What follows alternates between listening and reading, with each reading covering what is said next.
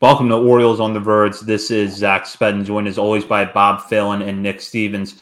And we have a lot to get into tonight as we take questions from our listeners in one of our final episodes of 2023. We're also going to get into a recent move the Orioles made, acquiring right-handed pitcher Jonathan Heasley from the Kansas City Royals. But first, before we dive into tonight's show, we have a new member of our Patreon community to welcome. And with that, I'll turn it over to Bob.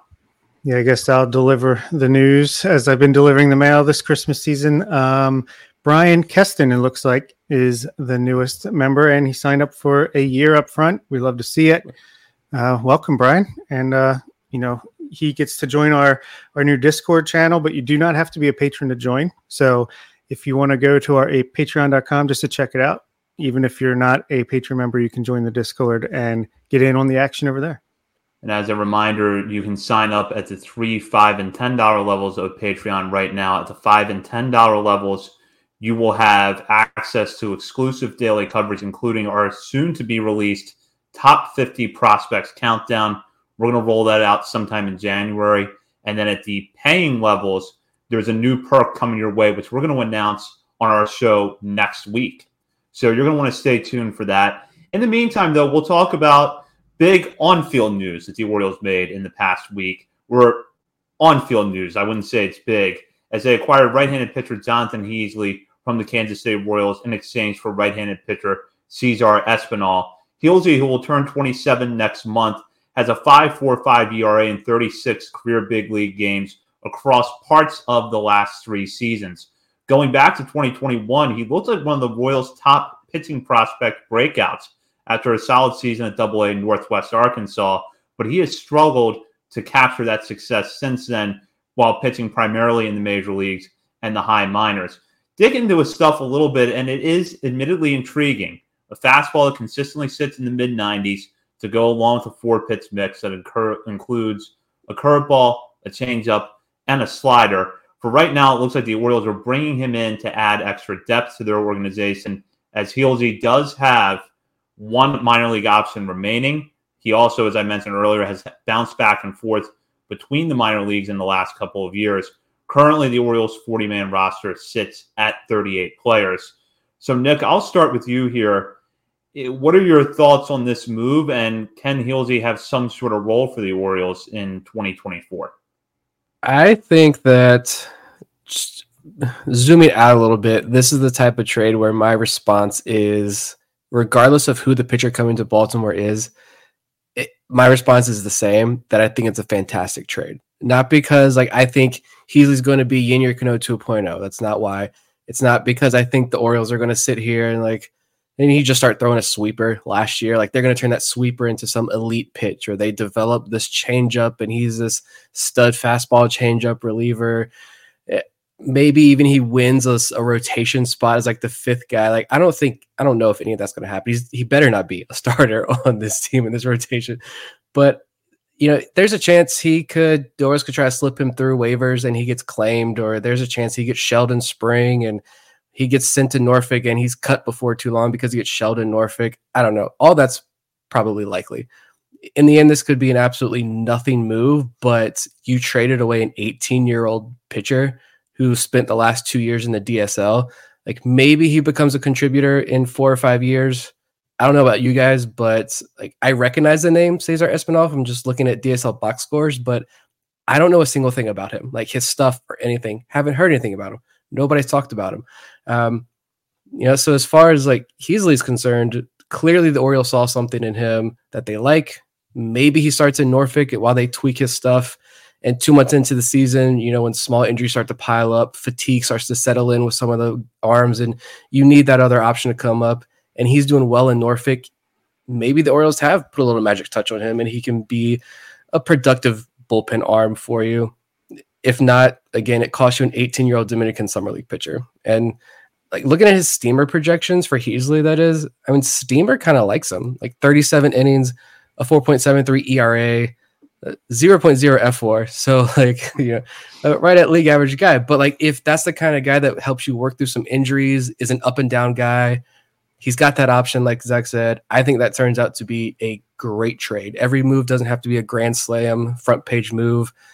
this organization we know kind of massages those fringes of the roster pretty hard. And they're going to keep doing that all year. And Heasley's one of those guys. So I do this trade 100 out of 100 times, to be honest. Yeah, I think I agree, first of all, because Espinal, yeah, like Nick said, I'd seen the name, recognized it from looking at the box scores, but I didn't know the guy. And if we don't know who a guy is in the Orioles minor league system, then, I mean, it's not impossible that one could slip through. A gem could slip through the cracks, but I feel like we won't miss too much there. And yeah, it's the option. It's interesting because we were just talking, the patrons.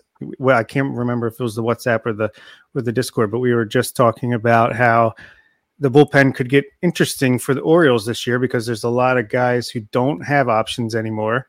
And Michael Ice and company, they don't seem like the type of front office that necessarily wants that in their bullpen. You want some guys that can go up and down, some spots that you can maneuver with. And then what do you know? They acquire a relief pitcher or a pitcher with an option. So that was interesting. I like that. I mean, I saw Alex Fast had some interesting stuff to say about his stuff plus and his pitch mix. And I feel like anytime a pitcher is acquired, not even just the Orioles, anywhere, there's always something you can find where there's, if he could do this, or this is interesting, maybe they can, there's always that. And I'm sure that's what the Orioles are looking at too. But yeah, I mean, he could either not make the team and get waived and claimed off the 40-man at some point in spring training, or he could, make it through spring training, look impressive, make it as the last reliever that makes the team and, make his mark, maybe be an up and down guy, anywhere in between.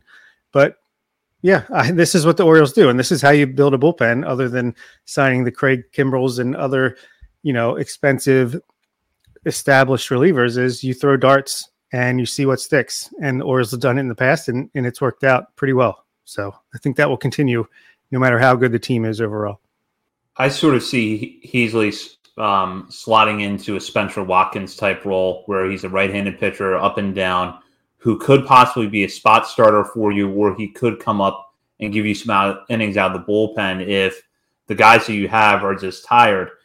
And if you look at his numbers, there's two things that jump out at me. Number one, the fastball velocity averaging just under 95 miles per hour last year at the major league level.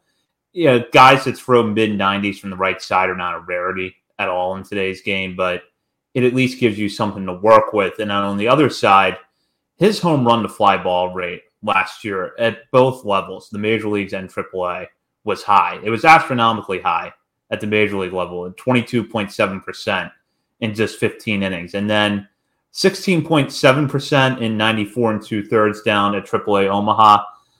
There's room for that to come down a little bit. So if you want to look at an area where his numbers could be better next year, it's on having more luck with the fly balls. I think for the Orioles, the question is going to be, can you get him back to where he was in 2021 when he was striking out a lot of batters at AA? He had a K per 9 that year of 10.25. And for the most part, he hasn't really come, other than a brief stint in Omaha in 2022, hasn't really come close to approaching that again. So I think you have to wonder, can the Orioles find something that's going to allow him to generate more swings and misses? Yeah, it's something to talk about right now because nothing else is happening. Hopefully the bigger moves do happen, but if anything, it gives you something interesting to look at here in December as we're approaching Christmas time with really no other news going on. The Orioles do have a good track record though, and they all don't work out. But like I said, if anything, if at worst he's just depth down in Norfolk and can give you a week or two of a couple of good relief outings in case of an injury or the bullpen's just taxed and needs a break and he's the extra arm. If that's all he gives you, again, it's a great trade because you gave up someone who I don't think this system is going to really miss at all. So, and with that, now we're going to jump into the mailbag portion of the show. And at some point during the mailbag, we are going to touch on the big news of the week, which is the Orioles and the state agreeing to a lease extension for Oriole Park at Camden Yards. For now, though, we're going to focus on on-field stuff. I'm going to start with this question from Justin, who wants to know, what is the bare minimum thing left the Orioles could do this offseason for you to be satisfied? He says for him, it would be adding another solid bullpen arm. Are you fine with the rotation as is? And if it's all in-house starters, who are your 5? So a few things to pick apart there. I'll start with Bob. Well, the bare minimum I could be happy with is I want a starting pitcher. And not just a Kyle Gibson type, not just a back-end innings eater type. I feel like we have those in-house now between Tyler Wells, Dean Kramer, et cetera, et cetera. I don't know who those et ceteras are, who Bruce Zimmerman, Cole Irvin. Don't forget Cole Irvin. So I wanted to either sign or trade for a mid-rotation or better starter. That's the bare minimum for me. They could obviously do more than that. Are you fine with the rotation as is? I mean, I think we would be okay if we kept it as is, but I personally would not be fine with that. But if we did keep it as is, who is it? Our starting 5, I'd say Bradish, Grayson Rodriguez, John Means, Dean Kramer, and DL Hall. For me, I see DL Hall winning that 5th starter role, and then Cole Irvin could be the swingman, kind of spot starter, long reliever type. But between DL Hall and Cole Irvin for that 5th spot. I like it. I'm going to dive into DL Hall more later on. So I'm not going to expand too much with this answer, but I will say that this is a good setup for a lot of other questions. The bare minimum, get a starter, get a back end of the rotation type starter, someone that strengthens the end of the rotation. I think I said it last week, like, I'm fine with Lucas Giolito. I know he pumping that name up. I'm fine with a name like that. A veteran guy with some upside if you can fix him a little bit. That's like the bare minimum, though, that I think you need. I think you have the bullpen pieces. You need help in the rotation. And that includes like a higher floor type signing because like John Means over the last 4 years has barely over 200 innings. Like his health is kind of scaring me more and more as the season approaches, even though there's been no updated news. Like there's no new reason to be scared, but just thinking about getting through this season, Means is a bigger concern of mine, I think, moving forward. Am I fine with the rotation? No. But for the sake of the question, assuming we're only going with in-house options, it's Bradish, Grayson, Means, Dean Kramer, and I'm going Tyler Wells there. Like maybe the Orioles have him on a program where they're getting his endurance up and he won't hit that wall for a 3rd year in a row. If not, just get him to the trade deadline. Then you make the move and you can bump into the bullpen. But hopefully like the Orioles don't go into the season with just the current options on the roster because they need something. Yeah. Bare minimum for me would be kind of like Nick said, someone who's going to go at the back of your rotation where the ceiling is higher than what someone like Kyle Gibson last year or Jordan Lyles the year before would give you. Would I be okay with the current rotation as is? I think they can make it work for half a season. But I would not count on the current group getting you through the regular season into the playoffs and winning in October. And then if I had to go out of the current group, I would go the exact order that Nick had. And the reason for that is that Tyler Wells was arguably the Orioles' best starter in the first half of the season last year. Maybe even not arguably. He probably just was. Mm-hmm. And then he suddenly hit a wall. If you could get even just one more month out of him before he hits that wall this year, that would be really helpful. I still kind of get the sense and feel like he might be better off in the bullpen. But if we're going to go with 5 pitchers that are there now, I like the upside of Wells for at least the first half of the season and see what he can give you. Alrighty. Brian has a question. It says, which do you think is more advanced, the hitting or pitching development program? Chris Holt, got the pitching program started right away. Hitting seemed to start a year later. Now it seems like hitting is ahead, but that could just reflect draft investments. What do you think, Zach? I think that Brian's right that the pitching probably did get started ahead of the hitting. And there's a few reasons for that. I think one, pitching development in general is just harder. And the Orioles had not had a good track record of it for a long time. But if I had to say right now which is ahead, I would lean towards the hitting side because if you look at the young hitters coming up, Gunnar Henderson did struggle for a little bit last year. Adley Rutschman struggled a little bit when he got here. But for the most part, the guys coming out of your farm system that you want to work, Rutschman and Henderson included, are hitting. When they are given extended opportunities, they hit, they stick in the lineup. And we've seen some success on the reclamation project side of things. Ryan O'Hearn was very good last year. And although I know that Adam Frazier was a divisive name, maybe among Orioles fans with his abilities, I didn't know that he had that kind of power stroke. I wouldn't count on him coming back here and doing it again next year. But for that 1 year you had him, you got it out of him. Whereas on the pitching side, I don't know yet that we've seen the Orioles bring in a starter that maybe outperformed expectations. You could kind of argue that Jordan Lyles did in 21, but I think the year that they got from Kyle Gibson last year was about the year you would have expected. What would probably pull pitching ahead of hitting, because I don't think the gap is very wide, what would probably pull pitching ahead of hitting is one of either Kyle Bradis and Grayson Rodriguez just becoming absolute hands down one of the best 1-2 combinations in baseball, or those guys continuing to develop at a steady pace, and then someone you bring in through trade or through free agency being fixed and emerging as a really good option. And I know that a lot of people right now are thinking about Dylan Cease and whether they could fix him after last year. That's just one name, though. Yeah, I think both are the best they've ever been in the history of the organization. I think, well, that's just plain to say because it's always going to get better pretty much. But I also think both are some of the best in baseball in their respective categories. I know, the Guardians, the Rays, Dodgers, they're top of the line pitching development. I think the Orioles are probably top 5 or top 10 when it comes to pitching. But hitting, I feel like they might be the best in the game because, Anthony Santander didn't walk until this player development team came in, and now he is like really long at bats, fouling pitches off, has good walk rates, and I feel like his eye is only getting better and better. Like you said, Ryan O'Hearn, this is a guy that people scratched their head when we traded for him. It's like, what the heck? You're paying, what was it, $1.7 million, this guy in arbitration to go down and be emergency depth in AAA. Okay, that's weird. Worked out pretty well. You see, it's not just the guys like that in the major leagues. In the minor leagues, Gunnar Henderson wasn't Gunnar Henderson until he had a couple years in this player development system. And Samuel Basayo, Kobe May, like these guys are developing. The success rate and the hit rate is incredibly high right now. Hopefully it continues. But what they're doing on the hitting side, I feel like it's unprecedented, and we can only hope that it continues.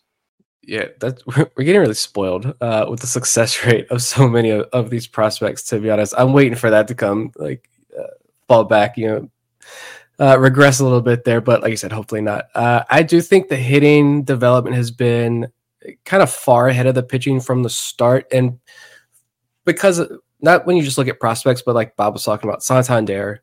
It's tremendous improvement at the major league level over the last couple of years. And they've had some successes in the big league level with pitchers. Like Zach just mentioned Spencer Watkins, maybe Heasley filling that role.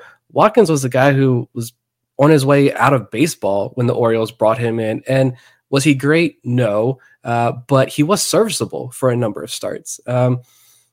This year, we did see some pretty crazy development, I think, from pitchers like Kyle Bradish finishing in near the top of Cy Young voting. Grayson Rodriguez, of course, having his really dominant second half of the season. So we're starting to see the pitching catch up. Baseball America, you're looking at just the prospects, though. Baseball America had that article a couple of weeks ago, and it's looking at all areas, like different pitch types in all areas of pitching. Orioles pitching prospects kind of littered these lists of, biggest fastball velo increases, most dominant lefties, most dominance versus lefties, righties. It broke it down by so many different stats and so many different pitch types, and it's Orioles pitchers everywhere on that list. Now we're starting to see more investment in pitching in the draft, and the scouting reports on all these guys are so similar. The international side of things, the scouting reports are so similar on so many of these guys. I think it just took them a little bit longer to find that formula that they like with the pitchers, and now they've got it, and it's going to change. They're going to tweak it, but for right now, they found the formula that they like, and now you're also drafting higher upside arms with Baumeister, Kiefer Lord, and they're not afraid to dig deeper in these drafts and find guys like the Jacob Cravies and Nestor Hermans, these small school guys, and you're like, I get why they draft. We finally get our hands on some of the data, and we're like, that's why they drafted this guy. Even though some of these guys, you look on Baseball America's top 500 Joe Doyle puts out like top 600 or top 700 draft prospect lists. These guys aren't on those lists because the Orioles don't care. Like, they've got their formula, and if you fit their formula, welcome to the club. So I think we saw a big rise in the pitching development this year, and next year, I've said it a couple of times, I think it really takes off, and you start to see more of that national respect that kind of Baseball America started showing this offseason. Yeah, and I feel like with where the Orioles are most likely going to be picking from this past year on, the pitching, they might take some first-round picks with pitchers with picking in the end of the first round. But moving on to a question from Ben here, who wants to know, how many bullpen spots do the Orioles give to guys with options? Like I said, we were talking about this. Feels like this year is a big year for lost flexibility in the bullpen, which is great because it shows guys are more established. But what do you do when you go back-to-back days with short starts and you need some bullpen help? Nick?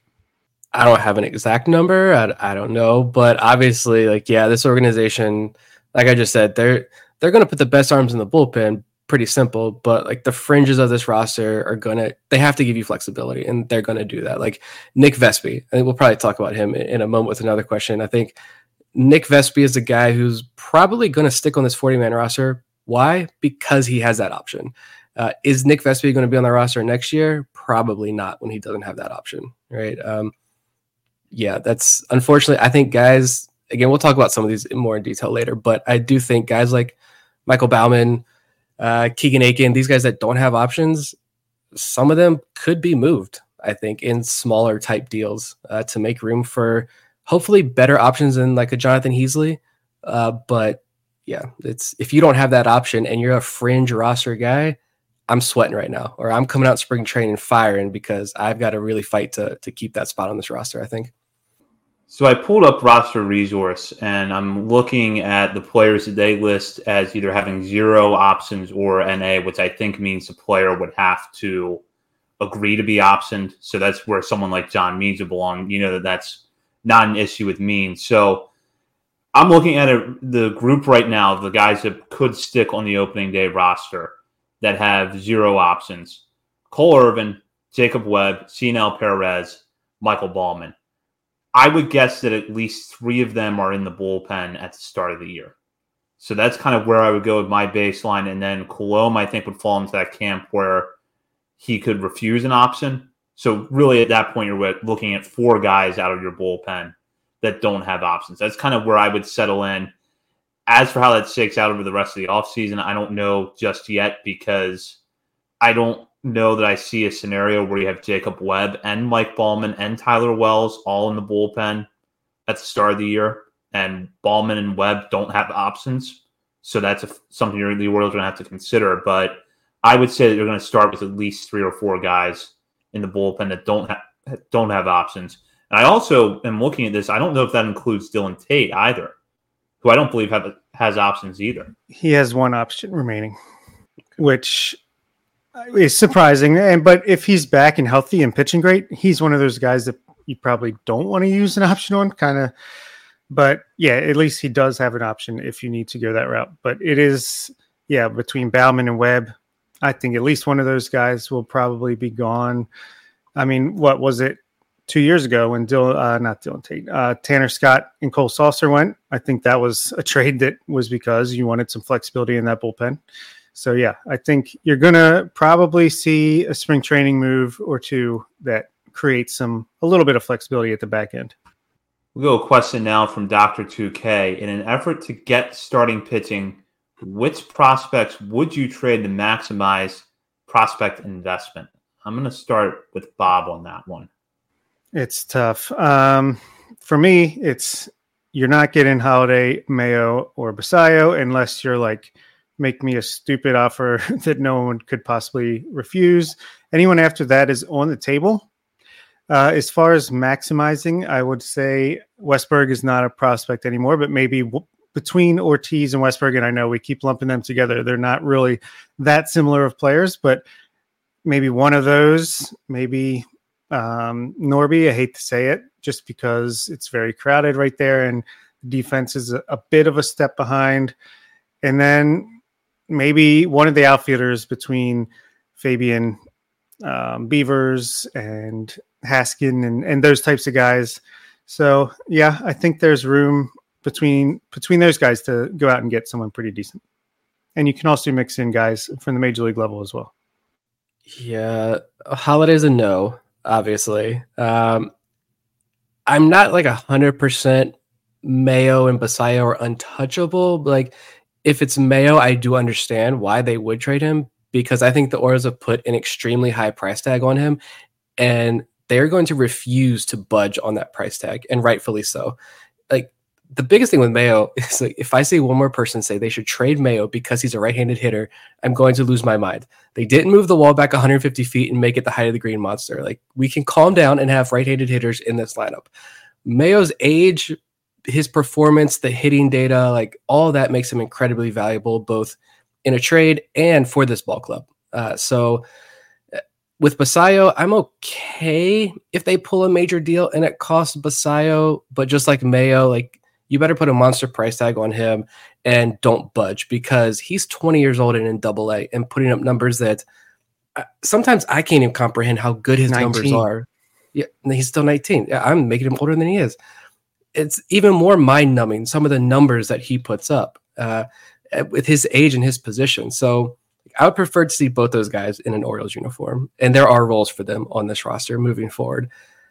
I would think, something popping up over here. I would have to imagine, like, you can have Cowser or Kjerstad headline a package. Like, they are MLB ready guys.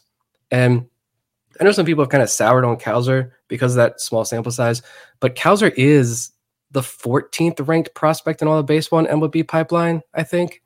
I know there's a lot of people who have soured on him again, but like, Kjerstad's also the 24th ranked prospect on MLB pipeline, I believe.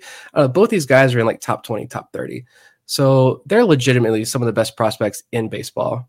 And ideally, Cowser, in my opinion, Cowser starts to settle in next year. The power that the Orioles believe is there starts to shine. He can handle left field. He can play center field if you need to give Mullins a rest, or if, God forbid, he gets hurt again and has to miss some time.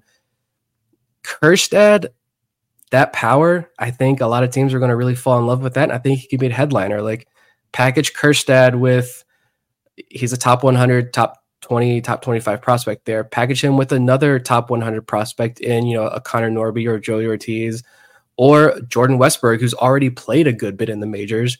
Add in a couple high ceiling DSL, FCL kids, and you can't tell me, like, that's a solid foundation for a trade for like any starter you want. Yeah, if you want a pitcher, Dean Kramer, McDermott, Povich, I'm fine with trading one of the prospect pitchers to get a proven guy. If you want to throw in Dylan Beavers or Matt Horvath, like, I don't know what that extra piece would be, but I think Kjerstad or Cowser headline a package can get you a pretty good starter.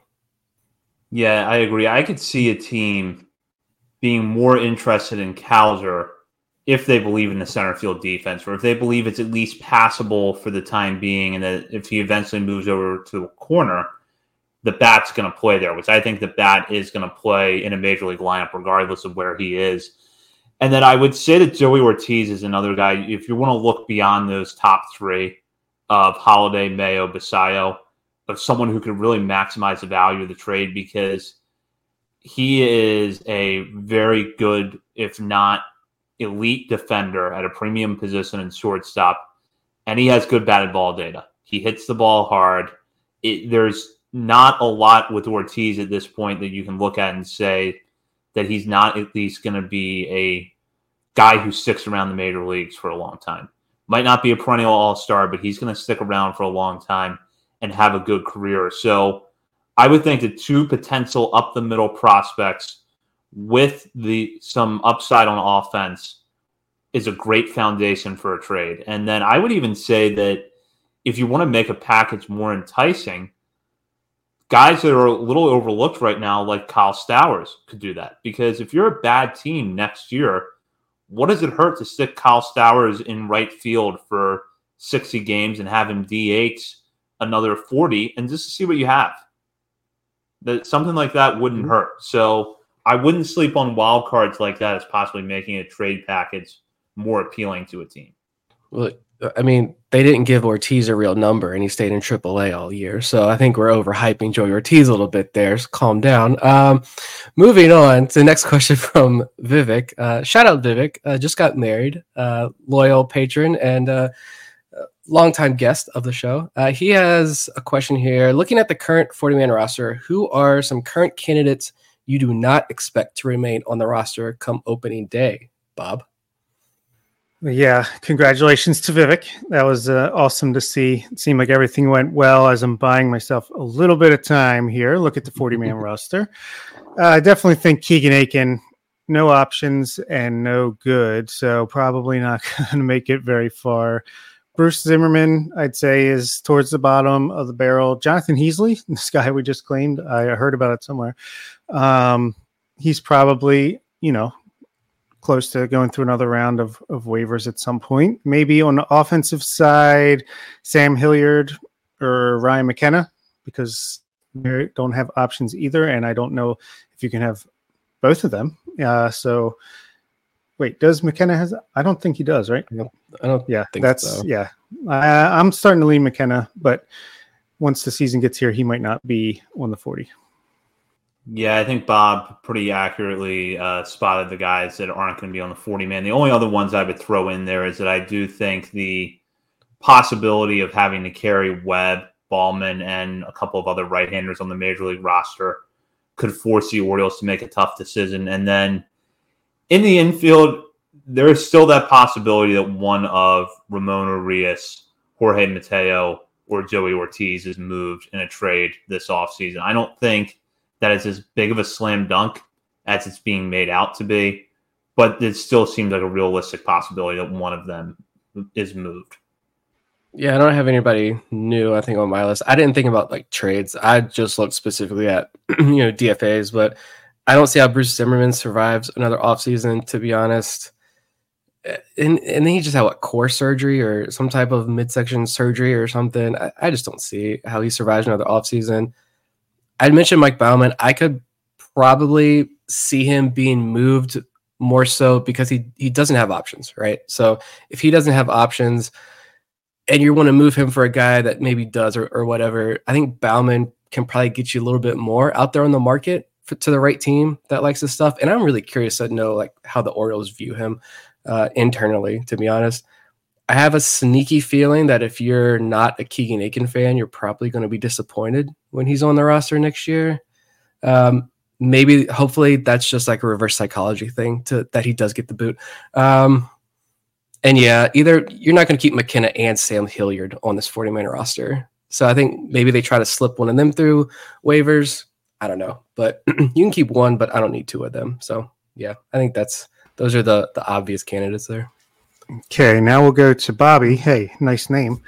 Do we see Mateo in the outfield more this spring training? And would that lead to him staying over Ramon Urias if it was between the two of them? And also, as a side note, will Jordan Westburg get some time in the corner outfield, do we think, in 2024, Zach?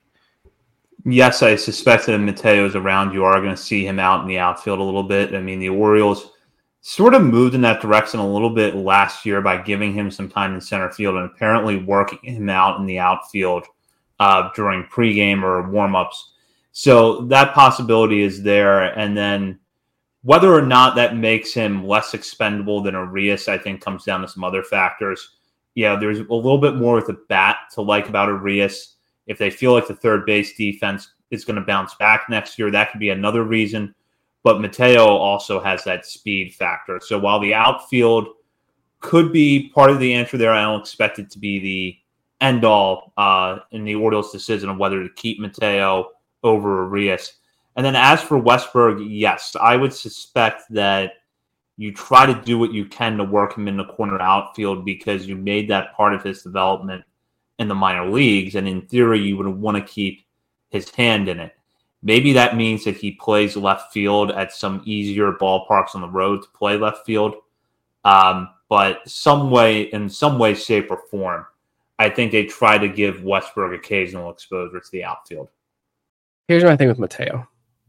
I don't need him on this roster anymore. I don't. I know Mateo stands are hardcore. I'm just not one. Like, I don't need him playing in the outfield. Like, he barely cracks a 600 OPS the last couple of years. I think the defense is replaceable, and that's a real testament to his replacement options because Mateo's defense is good. The speed is what 99th percentile in baseball. That is great. I get that. Understand that. And he can't. I said right after the playoffs that having a player like Mateo on the end of this bench was fantastic. That's super valuable come the playoffs. But you know who can be that option for the Orioles at the end of this year if they're back in the playoffs? Enrique Bradfield Jr., the guy who was drafted with 80 grade speed, 80 grade defense. I don't need his bat to be ready by the end of the year for him to make a difference and wreak havoc. I think that roster spot can be better utilized with a more offensive power. Like, get rid of Mateo. Yes, give Westberg some time out in left field. He can play a very good second. He can play a very good third. He's athletic enough. I don't know about you guys, but for whatever reason, I've had this image stuck in my head whenever we talk about Westberg. I don't know why it got there, but for whatever reason, whenever I think about Jordan Westberg, I get like I think of JJ Hardy type player, but he's not that at all. He is super athletic, can super handle left field, even at home, I think, with some reps and some practice, of course, but he can move around, gives you very good defense at multiple positions. You keep his bat in the lineup, and you put Joey Ortiz on the roster as the utility guy. He's got the defense to replace Mateo. There's still speed in this lineup. If Cedric Mullins is healthy, he can swipe bags. Gunner's like, 85th, 86th percentile in baseball and sprint speed. I think some of the backup outfield options are true center fielders like keep Ryan McKenna or even Sam Hilliard. Hopefully Cowser breaks out. He can play center field for you as well. I don't know. I understand the value that Mateo can bring, and I understand he can win you a couple of games there. He had his moments. I just think maybe I'm too harsh. Maybe I'm in the minority here, but I just think at this point the Orioles have better options that they can move on from him. I'm not going to hear anything from me. I agree with you. I predicted he would be non-tendered, so I'm surprised he's still here to this point. He does have value on a team. I just think the Orioles are past the point of needing said value. I agree with all your points there. I do think he'll probably, if he's still around in spring training, why not? I mean, throw him out there. You're going to at least try to squeeze every last bit of juice out of him. Jordan Westberg, I agree. Like, his defense is either better than I thought or it improved a lot the past year or two. Like, behind the scenes, just missed my radar. At second base, he was fantastic. At third base, he was solid. I feel like he could probably even stand out there at shortstop and be pretty serviceable. So I see no reason to believe why he couldn't go out in left field and be at least as good as Austin Hayes is as far as range goes. I don't think he's going to have the arm that Austin Hayes does, but I feel like he should at least be able to be similar in covering the ground out there. So yeah, why not? If you want to get that bat in the lineup more often with all the infield guys, potentially Jackson Holiday at second base, then yeah, I think he will see time in outfield. And if there's one person on this roster, honestly, that I think, without knowing him like super detailed, obviously, but from the stories that we hear about Jordan Westberg from coaches and other players in this organization, I feel like if there's one guy on this roster right now that if you're going to keep on the roster and move him around those multiple positions, and it's not going to affect the bat at all, I think I just have this feeling that it would be Westberg, and he would bust his ass on a daily basis to be the best left fielder possible. So you're not worried about it, even if he's playing left field at home. I just get those vibes from Westberg as a dude on the field. Yeah, I completely agree with that. And I'll go to this question from Ben. And Bob, you kind of give the pits at the top of every episode, so I think it's appropriate for you to answer this question first. Why should we all join the On the Verge Discord and sign up to be patrons? Hold on. Let me get my salesman hat. No. The patrons thing, it's, if you want to support the show, if you enjoyed the show, it just helps us be able to do a little bit more. And also, I think, we've created, it's not really mostly because of us. It's people that have come in and helped us create an incredible community of Orioles fans that are just, it's almost like the Orioles say when they draft these guys, it's not just a talent on the field. These are great people. Like, I want to talk Orioles and other stuff, anything with these guys, with these people. all the time. And we do. And that's why we switched from the WhatsApp to the Discord, which you should sign up for the Discord because there's no patron barrier. Yeah, there's some Patreon exclusive channels that you might miss out on. Maybe that's another reason you want to sign up for the Patreon. But Patreon, keep getting those words mixed up. But I wanted to be able to try to, grow that community and not just have it just be the patrons. I want to try to grow it and have more and more people to talk Orioles baseball with, especially since Twitter seems to be falling apart quicker and quicker every day. Started a Threads account for the podcast. So if you're on Threads, go ahead and follow us over there. And that's the pitch. Yeah. The social media conversations are just a giant cesspool of just ignorance, and you can block people, of course, you can mute people, of course, but the discussions that go on in the Discord, you don't even have to pay for the Discord. Just come and join if you're looking for a place to talk baseball, to talk literally anything. There are a couple of people who are not patrons that are probably the most active in the Discord channel now, and their knowledge of baseball is almost unmatched, I think, in my opinion. I love reading the chat. So if you just want to avoid the cesspool and just have a getaway to have like better, more fun conversations, check out the Discord. Link in the description. Do it. Question about the podcast structure in here as well. There could be some changes since we're joining the Believe Network, which we're happy to do. There are potential changes for non-patrons. The Patreon channel RSS feed will still be the same, hour and a half long episode, but on the main feed, you might see once the new year hits, multiple shorter episodes per week, just to make it a little more consumable for your drive to work, drive home from work. And we're just breaking it up to make it easier for everyone to digest it. But if you're a patron, we know you want the full hour to 2 hours, 3 hours, however long we end up going, just straight into your veins. Alrighty. So, don't be afraid to, DM us if there's anything you want to see, any changes you want, anything you want us to talk about, hit us up. We have like 900 social media accounts now, even though I just bashed social media. Mike has a question here. It says, what lineup slot do you see Holiday, Cowser, Gunnar, Bradfield, Enrique Bradfield Jr. inning up in? Does your answer change if any of them were in a different system, Zach? So this is a great question because all four of them will probably, if they stick in this organization, will probably get the chance to lead off at some point. Gunnar already has. And so I really look at this group and I think that out of the four, all four of them are hitting within the top six of a major league lineup that they're in at the same time. I feel like Holiday's always going to be a top of the order guy. Gunnar is going to be a top or middle of the order guy. And then Cowser could kind of be that wild card. He might make sense in leadoff some nights. He might make sense as low as fifth or sixth some nights, depending on the matchup. The one thing that I pretty firmly believe is that in any organization in baseball, Enrique Bradfield Jr. is being developed as a leadoff hitter because he has the prototypical leadoff hitter skill set.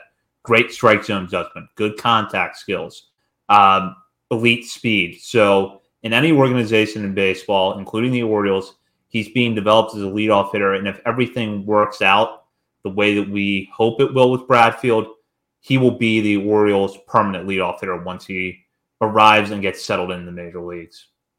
Yeah, that's the only one of those that I would say would be different in a different organization because he's a leadoff hitter, like you said, but maybe not for the Orioles in the mid to late 2020s. Jackson Holiday, just perfect, absolutely perfect leadoff hitter. The same thing as Bradfield. He's fast, incredible swing decisions, gets on base, but he also has a much better hit tool. He's going to have more power. So Holiday, number one. I'd say Cowser is, I don't know if you want to lead off back-to-back lefties, but I think both of those guys are going to get on base at an incredible clip. Cowser could be the great number two guy. Gunnar, he's a three hitter. Again, that's lefty, lefty, lefty. You're probably not going to do that. Maybe put Adley second or something like that. But he's a 3 or 4 hitter. Just he's going to punish the ball consistently as we saw him do last year. And Bradfield in this system, he probably is. Maybe you put him at 8th or ninth, depending on how the bat develops, just because he could turn the lineup over, get that speed on the bases for the big guys coming up around the lineup again. But at the same time, just pick names out of a hat. These guys are going to perform well on the field. Yeah, I got nothing new that I can add to those two answers. I agree. I'll just go to the next question then from Ben, who says, it's a couple parter here. What's the best Christmas gift the Orioles could give you? And I think the second part of this is for Bob specifically, so you can answer first. What is Christmas like as a mailman? Does it take away any of the magic, or kind of nice to deliver exciting things to people? Maybe your first Christmas season as a mailman, it's like, oh, look, I'm like Santa Claus here. I'm doing all these nice things. By the second or third year, you're like, Christmas sucks. They should ban it. No, I still love Christmas, but only Christmas Day. There's no Christmas season to me anymore. I get punished for a month or two leading up to it, and then hey, Christmas is great. Get to watch the kids open the gifts. But yeah, Christmas. I can't wait to get another job, then I can start to enjoy Christmas a little more again. As far as the first part of the question, now I have to go back and remember what it was. What is the best Christmas gift the Orioles could give us? Corbin Burns, Freddie Peralta, Logan Gilbert, Brian, one of these guys, a starting pitcher, like we talked about earlier. Yeah, I'd love to see that big trade. I don't know if we're going to do an emergency podcast on Christmas, but I will definitely be happier if something like that comes across our news feed right around then. Yeah, I agree with Bob. Just bring in, that guy that's going to slot in at the top of the rotation. I think we can call the offseason a win. We can put all the speculation about trade packages to bed once and for all. But Bob, I've got a question for you here. When are we going to get our own commemorative stamps for the podcast? I can't even get a discount on stamps. I work at the post office. I don't know how much stamps are, to be honest with you, but I'll put in a good word. I don't know. They don't listen to anything we have to say about how the job will be done, so I doubt it'll work, but hey, it can't hurt. Best gift we could get. Christmas is in 5 days, so I doubt we're going to see any notable action, although I don't know, all this reporting. Some of this reporting this offseason, I feel like every year it's kind of ridiculous, but especially with this Yamamoto stuff, it's even more ridiculous.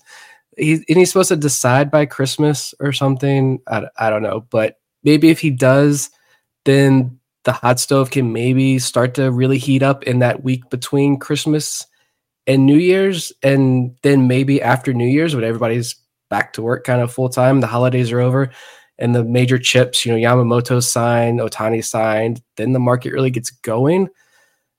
Hopefully that's soon. I just want to trade. If I'm asking for a Christmas present, give me a trade. I'm not asking for a mega extension yet. I'm not asking for Blake Snell. Just give me a trade. Give me that starting pitcher. Let's get some action. Let's boost the rotation. Let's have some fun this winter, finally, for once. Yeah, I like Jake's idea. Extensions for the baby birds. Hey, sign the lease. Let's put that money to use. Let's get some new ownership. How about that for a Christmas present? But anyway, moving on to the next question here. We have Dr. 2K again. Which all-time Oriole had your favorite walk-up music? Nick?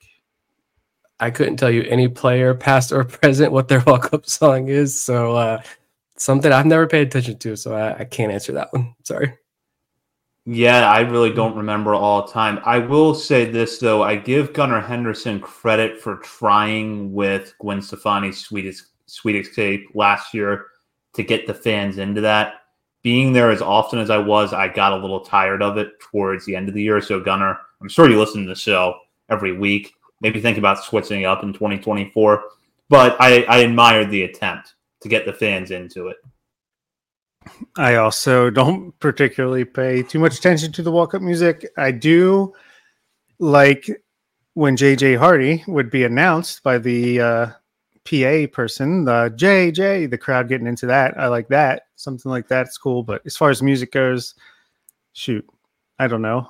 Melvin Mora always had the salsa music. It was pretty fun. I don't know. good question. I just think we're the wrong guys to answer it. I feel like I could do a better job with the worst because a bad song gets stuck in my head more in the way that a good one does, but we'll save that for another episode.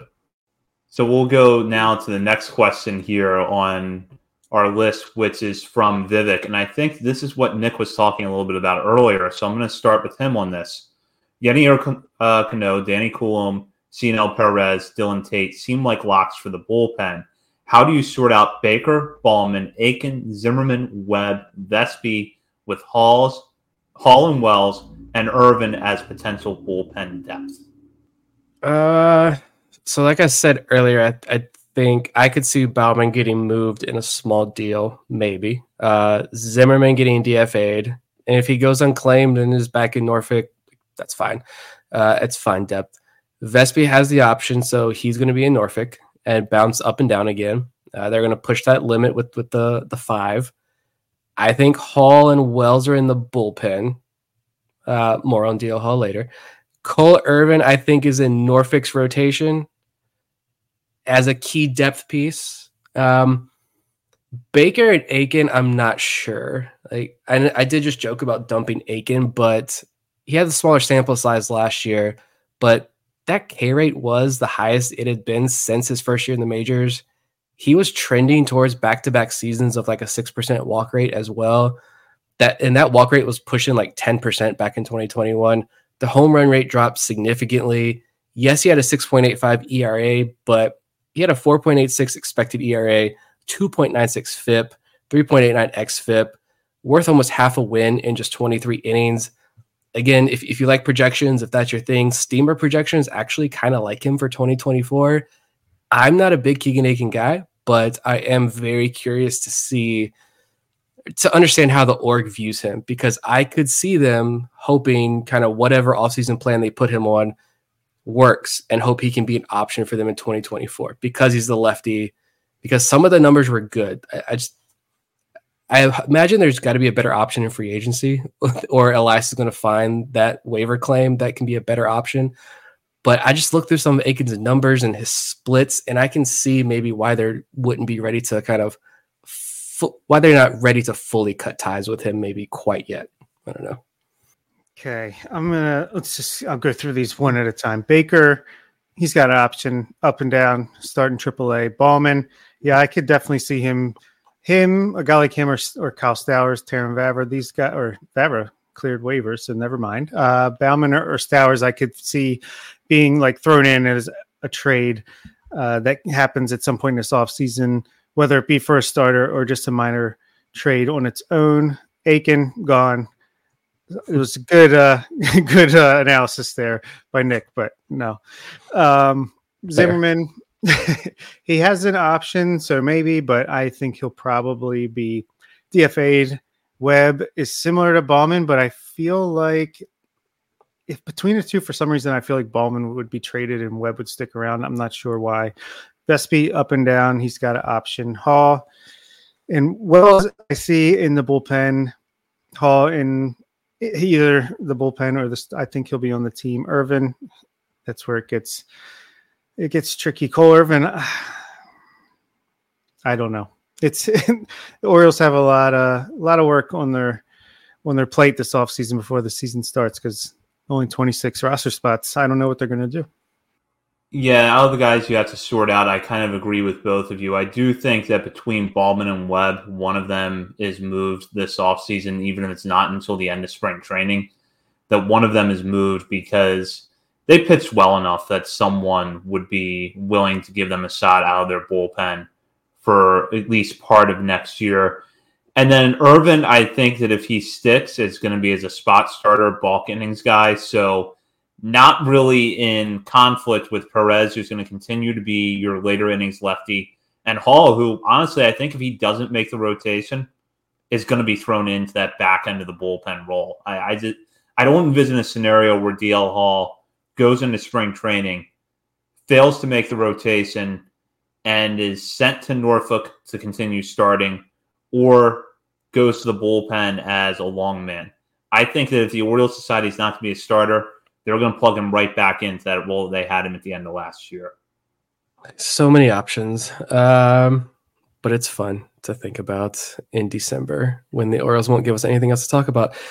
Last question here, I believe, unless we got some more in the chat or anything we want to look at. But from Matt, this is a fun one. What is your Orioles-related unpopular opinion? Bob, do you have a juicy one there? Go to Zach first. I got to think of something good. I can't. So I promised we would get to this at the top of the show, and that's why I was sitting on it now.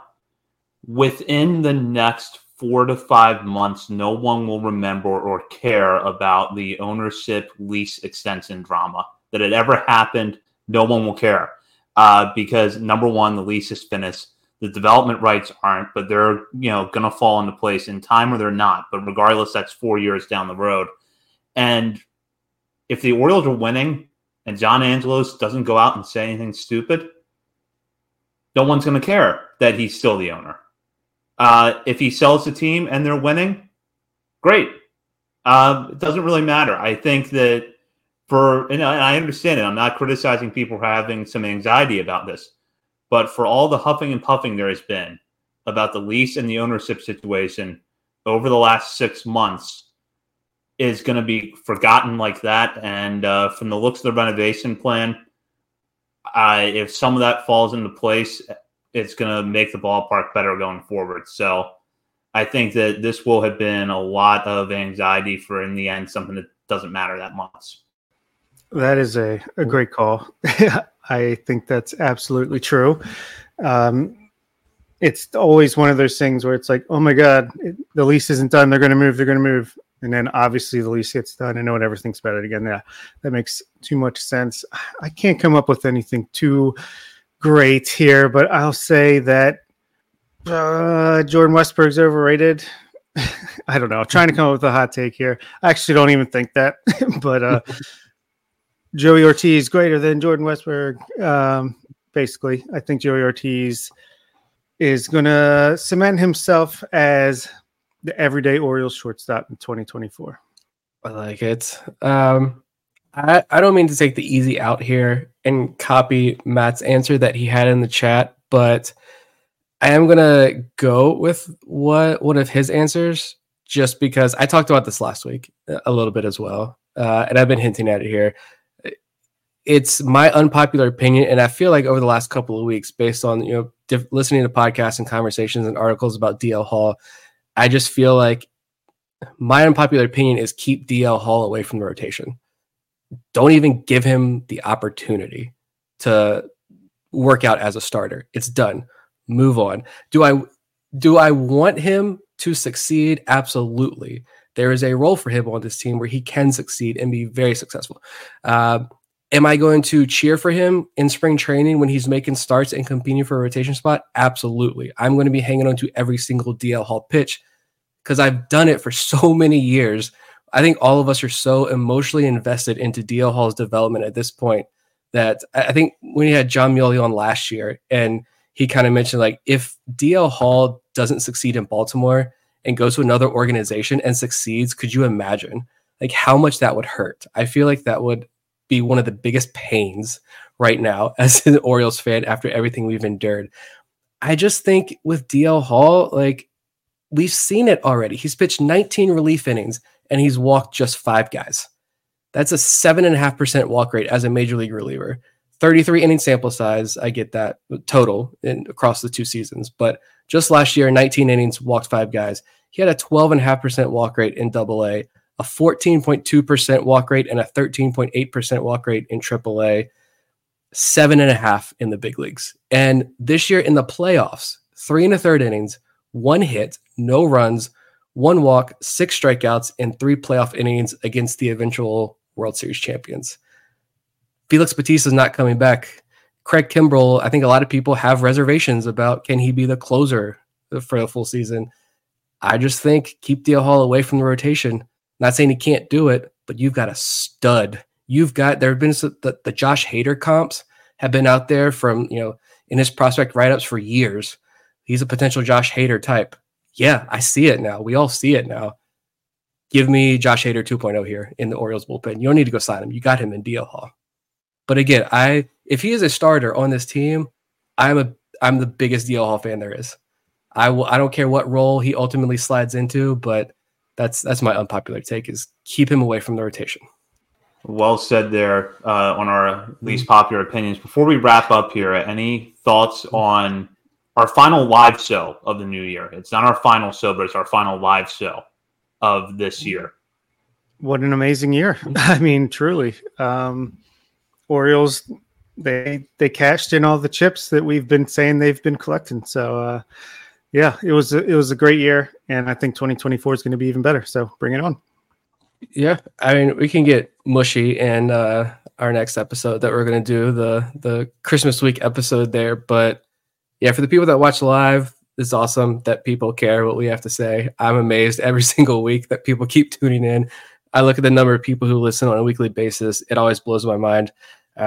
So yeah, thanks for joining live all year. The Orioles are one of the best teams in baseball now at the major league level, yet people still want to hear about the prospects, and that's awesome. So shout out to everybody listening. And we're going to dig into all of that more next week in our 2023 year in review. I know that's one of my favorite shows that we do on a year in and year out basis. So you're going to want to check that out when it is released next week. In the meantime, you can find us not only at our Patreon community, but on social media as well. We are on X, Instagram, Facebook, TikTok, YouTube, and Threads now. So you'll want to check those out, and check out the other podcasts on the Believe Sports Network. For Bob Phelan and Nick Stevens, this is Zach Spedden. You've been listening to Orioles on the Verge. Having a versatile, high-quality piece of clothing feels great. But having a whole closet full of favorites feels even better. American Giant puts the quality, durability, and comfort they're famous for into everything you need for your spring days. From premium t-shirts and jeans to lightweight French terry joggers and their legendary best hoodie ever. Get 20% off your first order at American-Giant.com with code STAPLE20 at checkout. That's American-Giant.com, code STAPLE20.